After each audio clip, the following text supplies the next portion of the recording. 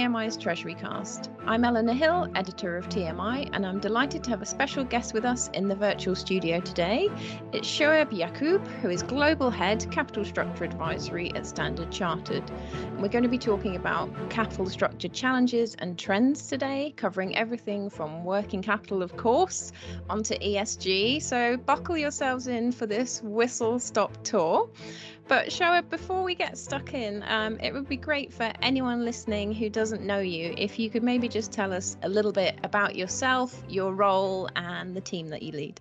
Thank you, Eleanor. Great to be invited, and thank you for the opportunity. It's a good question. I get asked this question a lot from our clients. And the way I explain this is that, the bank in itself wants to be a strategic partner with our core corporate clients. Standard Chartered, as you well know, is primarily a debt and trade bank. I say primarily, we do have other functions like M&A, but primarily we are a trade and debt bank, especially in our network markets such as Asia and Africa.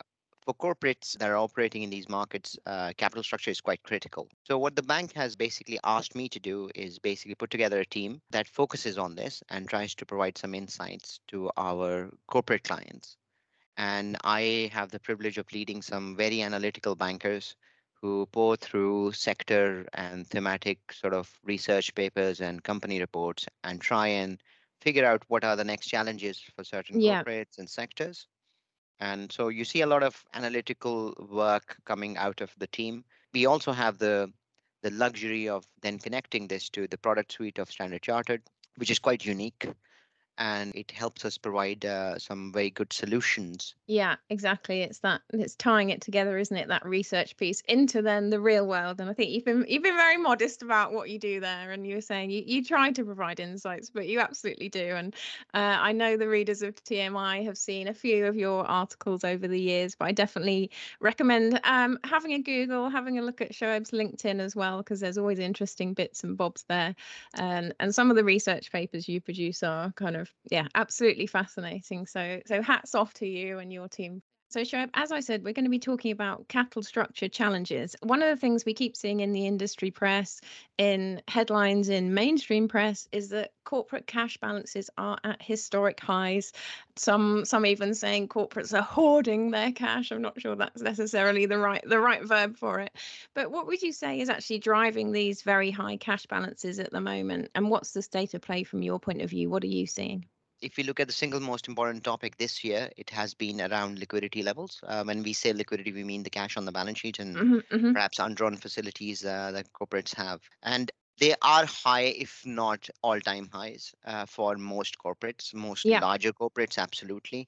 But even in the lower scale, there's too much cash, perhaps. Now, it's quite understandable given where we've gone over the last couple of years. But perhaps, the commentary that you're seeing in the papers, in the media, is more from an investor point of view and looking ahead. I actually look at this from three different lenses. The first is the COVID impact. So you saw corporates going into the market and just raising whatever they could. Yeah. And there was an increase in debt, but there was also an increase in cash held on the balance sheet. And most corporates right now have plenty of issuances, perhaps over issuances in hindsight, that they have on the balance sheet. They don't know what to do. Yeah. The second thing is more broader. I'm going to use the word transition, but I mean this more from a broader transition perspective, not just the energy and ESG transition perspective, which gets talked up a lot. I think many of the sectors are going through transition. Let me give you an example. Beyond oil and gas and metals and mining and power utility sector, you can see sectors like telecom, which are trying to find what is next for that business profile. And it's not necessarily to do with the ESG part of it, it's really from the business model part of it. Yeah. And are the traditional models where you had one company owning the towers as well as the infrastructure, as well as the 5G licenses, etc. Yeah. Is that sustainable? Are they going to be more fintech? Are they going to be more infrastructure plays? It's a good question, but that does mean there's a transition going on, and some corporates might stay as is, but still is a transition, and this means that there's uncertainty. When there's uncertainty, it's always good to have a buffer. For management. So we've seen that. Absolutely, we all do it. So treasury we teams should do, also. yeah. Yeah, exactly. So I think I actually very good point. We all want to do it. Some corporates are not able to. Yeah. So I guess if there was a choice, you would see a lot more cash on the balance sheet for some of these transitioning sector. Last is this political uncertainty part as well, which is geopolitical uncertainty, I should say. Mm, Obviously, Ukraine being the latest one in the saga. But if we sort of cast our minds back to, well, prior to COVID and the China-US trade wars, Afghanistan a few months ago, there's been uncertainty around. There's Sri Lanka right now as well. yeah. Globally, the way things are connected, there is geopolitical uncertainty that does impact some clients in some sectors. So as a whole, you see that there is a bit more uncertainty, and there might be reluctance from management to let go of the cash. So you're absolutely right. You can almost see that hoarding cash might be used as a term to explain what's going on. Yeah, yeah. I like you say, there's so much going on in the market, and it's the confluence of these factors and the interplay of these factors that makes people concerned, and like you say, makes them want to hold on to that cash. But there are also pressures from other areas to mobilize that cash to put it to use. So, looking at it from that angle, are you seeing treasurers being pushed to invest back into the business? Is that front of mind? Or is it about returning cash to shareholders? What are you hearing from your clients?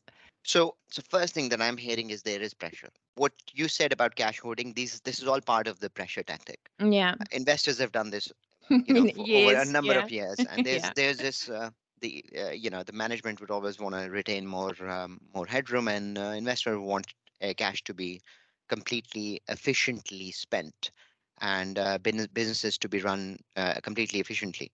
We are seeing the same now, and I think rightly so as well. I do think this situation is not sustainable. I think most larger corporates actually know this. We are actively engaged in with many to think about where this sort of normalized level of liquidity is Mm, for them on the balance sheet on an ongoing basis, and then also thinking about where the cash goes. That question is actually a lot more complicated. So the first thing is, this transition point. There's a lot of uncertainty around that, and many of the corporate treasury teams don't know when they need that cash and what they yeah. need it for. And so keeping it as a buffer actually does have a lot of value if we look at the past and the corporates who were able to use their excess cash at the right time. From an opposite point of view as well, there were corporates who did not have the cash pile at the right times when they needed it, Mm, and consequently suffered at that point. So, there are things that we can think about and consider from our past where you would see that there is value to just hang on to some of that cash. But how do you think about whether it is better to invest or just to yeah. give shareholders the funds back? This is perhaps the key question, and I'm not gonna. I don't have a silver bullet. I wish I did, but it's one of the most complicated questions to answer. Yeah. We did do a study to try and understand this in a more analytical way. So we did a total shareholder return study, and what we did was we analyzed 16 sectors and subsectors in the corporate space, and we looked at the last 5 years, and basically we said the corporates that are investing more than everyone else in their segment, in their sector, Hmm. are they able to generate excess shareholder returns Yeah. versus corporates that are doing excess shareholder returns, are they able to return overall a better total shareholder return? So if Hmm. they Hmm. if which one is creating more value, More but value. Yeah. but compared to their own peer group over the same period, and it almost takes away the cyclical factor that different industries have. It's not a comparison of who has the highest total shareholder return. It's basically whether there is access compared to the rest of the Yeah. market. And to our surprise, the result was split 50-50. Okay. And there are five, six sectors that were that had preferred shareholder returns. There were 5, 6 sectors that preferred investment in the business, and the rest were inconclusive. And I think that's a very, very interesting way of looking at it. And that's the trouble that corporate treasurers have and CFOs have these days. So, Uh, so what was the key takeaway there for you, Shoaib, from that research? What was the key kind of point that treasurers should be thinking about?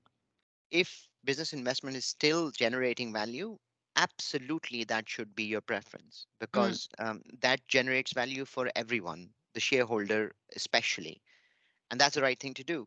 Share buybacks in many ways is just reducing the size of the company. So from a management perspective, obviously that's not ideal, yeah, but tactically it can be one of the moves you can play for 1 or 2 years. But management needs to start thinking about a longer term horizon and how investment in the business might be quite critical. This yeah, is especially true for the transitioning industries, and then a subset of the ESG transitioning industries who really have something in front of them. Sometimes they might not know what that is, but mm. they do know it's coming. Okay, great stuff. Tell me a little bit more about that ESG angle, though, and how ESG plays into all of these decisions that we've spoken about. So that's my favorite topic, most popular topic over the COVID years as well. And to an extent, a bit before COVID. I don't think this. I mean, it got the discussion got sort of front and central role during the COVID period, but it was already an issue in many of the Yeah, sectors. definitely. Yeah.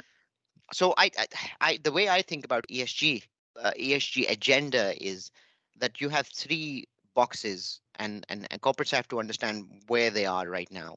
One is the known knowns. Mm-hmm. There are things that are coming. You have to invest in, and you know what the quantum is. You're completely aware of that, and you can build it into your business strategy. I think this box is ticked by most corporates at now. Maybe 3, 4 years ago, it wasn't, but now most corporates are ticking this box. Yeah. So from the known issues that they have to sort out, they are sorting out. Then we come to the more difficult one, the unknown knowns. These are the 2050 targets, let's say. So Yeah. we know we not need to get there.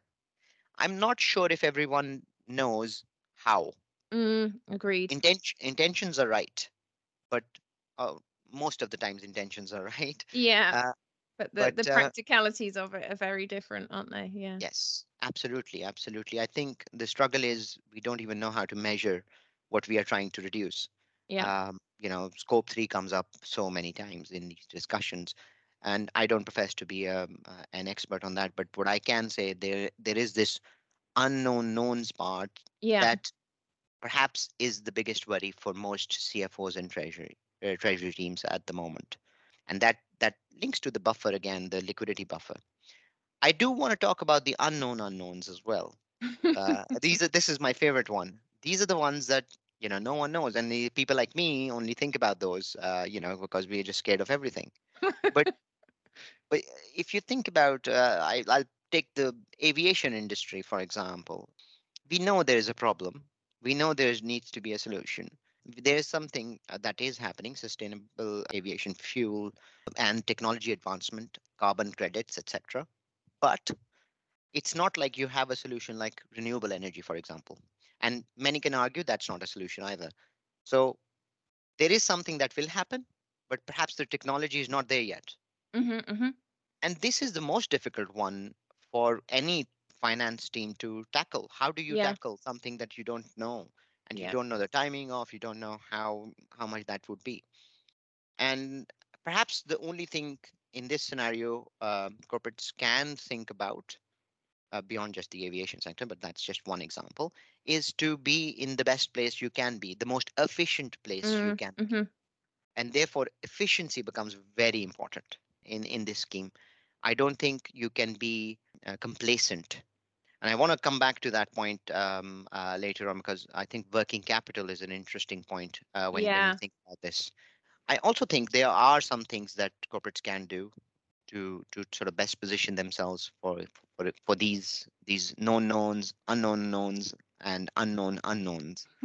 The tongue twister. Yeah. Go on. Yeah, I know. I've actually written it down to make sure I don't get it wrong.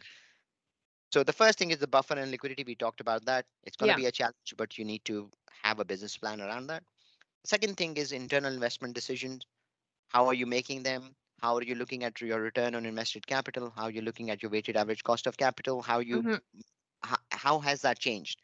And believe me, this has changed materially over the COVID period. I don't think you can use the same metrics No, as for most. before. Yeah, No. exactly. Yeah. And then with the rates environment, it is changing again. So, what is the right way of looking at it? And one of the things that I want to talk about here is the country risk element as well, which gets ignored a few times, over the years. It's important. It's important to recognize that there is this risk to exposure to certain countries, but it is also important because you can get growth from there. So, how Yeah. do you balance that? You balance that by making sure your risk management around those exposures is done before it becomes too expensive Yeah. Yeah. or Yeah. before a Sri Lanka type situation happens. How do you, and sometimes perhaps it's you just take a long term view and that's absolutely fine.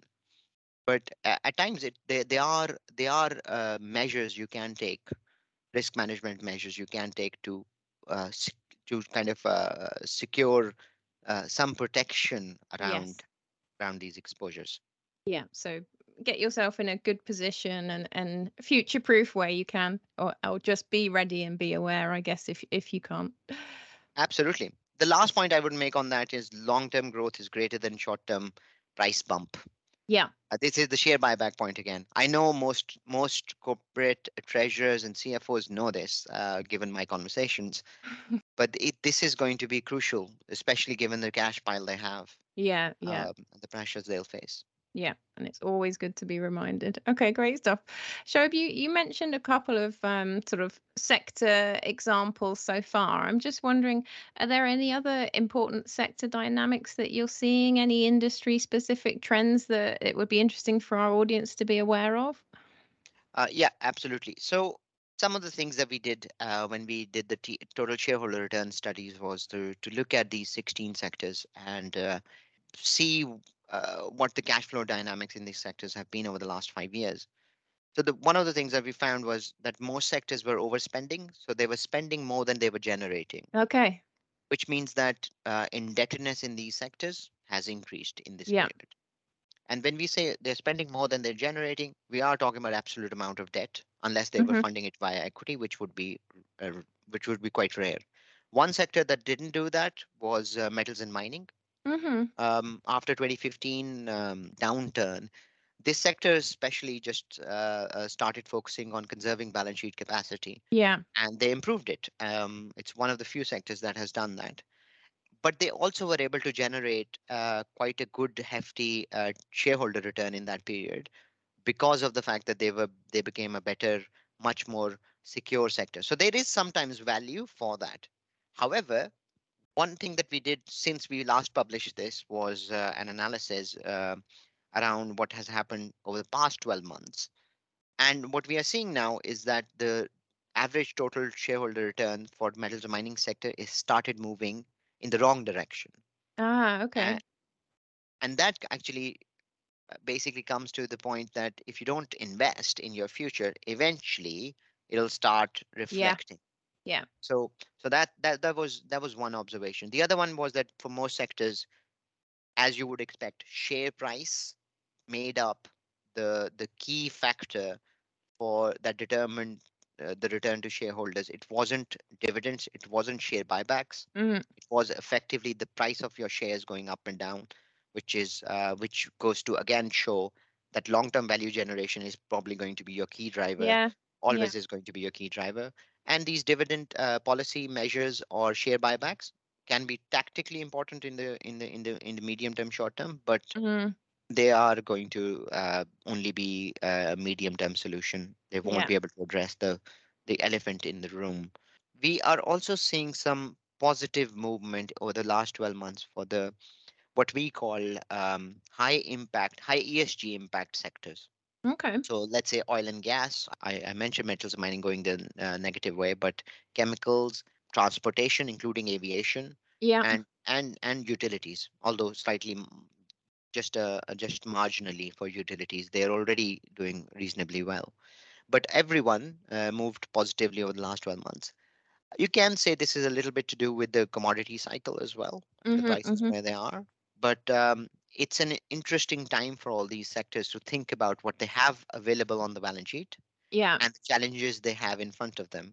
It's good to have Yeah. cash Yeah. coming in, but What do they do with it? What do you do with it? Exactly. And like you say, sort of focusing on that long-term value creation is always going to be important. But well, speaking about having kind of cash available and coming back to a topic that you mentioned earlier, which is working capital, do you think that because corporates do have this cash on hand, that maybe working capital efficiency has dropped down the priority list a little bit? Are they maybe getting a little bit complacent? Can they afford to relax on this? What are your views? It's a very, again, a very good question. We think about this a lot because, as I said at the beginning, we are primarily a debt and a trade bank. So it's an area where we have been helping our clients improve their efficiency, improve their working capital cycles, etc. And we would say, as part of our efforts, as well as the clients, and as well as other institutions, what you see is that most sectors are sitting at their most efficient level as well in the past 5 years. Mm-hmm. So, per our analysis, I don't know, we have at the end of 2021, 12 out of the 16 sectors were sitting at their 5 year best overall sectors. So the working capital in investment was at a low point as a proportion of sales, and it kind of represents the work that has been done to improve the efficiencies here. Now, working capital is an interesting part of capital structure. It can move the other way, so it's not like you can reduce it and then just stop focusing on it. Yeah. And getting further efficiencies within working capital becomes more and more difficult. So you can I wouldn't be surprised if the focus moves away, but Mm, I do think it's the wrong thing to do. Working capital offers a very efficient form of capital, and it's we were talking about total shareholder returns, we were talking about long term growth, and we were talking about efficiency, cash on the balance sheet. All these things can be answered by working capital. It's a difficult thing to solve, but once done, there's sustainable improvement yeah. in capital base, which is great. It's like you and I, we would like, if we can reduce our working capital of sustaining ourselves. That's the cheapest way of funding our lifestyles, Yeah. let's say, Yeah. rather than taking a loan. So it makes, every time you think about working capital, you cannot be complacent around this. I also want to add here a bit of a plug for SEB, but I genuinely believe this. I think corporates need partners like SEB who can solve their working capital issues globally, Mm, hmm. and they have that network and they have that local understanding. And we when I joined the bank 8 years ago, one of the main things that drove me to this business was that global reach. And we are one of the partners of choice to be able Yeah. to enable that, and we have some fantastic products and capable colleagues who can really drive this. Yeah, absolutely. And sometimes it's easier for someone to come with an external view and look at what you're doing and say, actually, have you thought about this? Rather than sometimes you get a bit blind to your own practices, or like you were saying, even from a personal point of view, if you came and had a look at what I'm up to every day, you could say, oh, have you thought about this? And I go, okay, no, actually I haven't. So having that external resource and that expertise that you can bring from different clients is always helpful. But Shoaib, we've Sure. we've covered an awful lot of ground in this podcast. You've given us some great insights and action points already. But I just wondered if we could wrap up with your final thoughts on the best ways that corporates can manage capital structure challenges that they're facing. What would be your key takeaways for our listeners? A few things. So one of the things is exactly what you just said. We should keep an eye out on what is happening in the market, even if we are in a good place, and a lot of corporates are in a good place. Having an open mind on why certain corporates are taking certain actions or going a certain way, it is always insightful. And knowing the why is more important than knowing the transaction itself. Yeah. I should be always conscious why my peer is issuing a certain type of bond, or Yep. a certain type of tenor or currency, just like I should be about an acquisition they would do. And I think treasury teams should keep abreast of that. we are very happy to do that for our clients, and we continue to be sort of regular advisors to many, and it's our pleasure, of course. The other things that I mentioned before, but I'll just recap for our audience. One of them is reviewing the investment framework internally. Mhm. What is it? Is it fit for purpose? Is it updated for the latest movements? And then what are the risk management strategies around that? Risk management needs to happen before the event crystallizes Yeah. that you're trying to protect Yeah. against. And so, corporates need to have faith in their policies and need to be proactive about this. It's very easy to say, oh, rates would never rise. And perhaps it was even 6 months, 8 months ago. Yeah. It's Yeah. quite important. I personally took out a mortgage less than a year ago, and I took 2 years out rather than five, which was obviously the norm, and I regret it. So, Oh. we get this wrong every single time. And I'm sure, there are many in our audiences who've had similar experiences. Yeah. How are we thinking about this from a capital structure, corporate balance sheet perspective? And now is not the time really to start thinking about doing it. The time has passed. Now it's about going through the next phase. Let's think about the Yeah. future. What do you think about the future? And there's still things to do. There's always things to do. So they should do more of that. Diversity and adding tenor is always useful, especially for the transitioning industries. Mhm. So I think corporates that have a lot more certainty, a lot more unknown unknowns and known unknowns, they need to think about how they can diversify their capital base and Yeah. add tenor, obviously spread it around as well. Again, something that we've been keen on and we've been exploring. Last thing is a bit of a repeat. It's leave room for the unknown knowns and the Yeah. unknown unknowns. We don't know what those are, but we know they are there for some. And then there would be some that we weren't aware of and they just hit us. Absolutely. And I'm not talking about COVID, but I don't know what I'm talking about because they are unknowns, Yeah. right? Who knows? Exactly. One of my clients actually said, yeah, COVID used to be a 1 in 100 years event, but we now assess this as 1 in a 20 year or something like that Yeah. event. Yeah. How Yeah. how does that change my view around liquidity? It's just fantastic question. I think that's that's a line of thought that a lot of our audience needs to think through. So Absolutely. And if I were to sort of sum that up in, I guess, a couple of words, it would just be to sort of stay curious and stay alert and ask those questions, because otherwise you're going to find yourself in some challenging situations. But Shoaib, thank you so much for joining us today. It's been an absolute pleasure having you here, and really appreciate you sharing all of your insights. For anyone wanting to find out more on this topic, do head over to the TMI website. So you'll find there an interesting article written by Shoaib, which is called Eyes on the Prize. It's all about funding balance sheet efficiency. You can see some of the research that Shoaib mentioned there as well. And as I said at the start of the podcast, do have a look at Shoaib's LinkedIn, join him there. I'm sure he'd be happy to carry on the chat. But for now, thank you all so much for listening. And thanks once again, Shoaib, for joining us. It's been brilliant to have you here. you're welcome.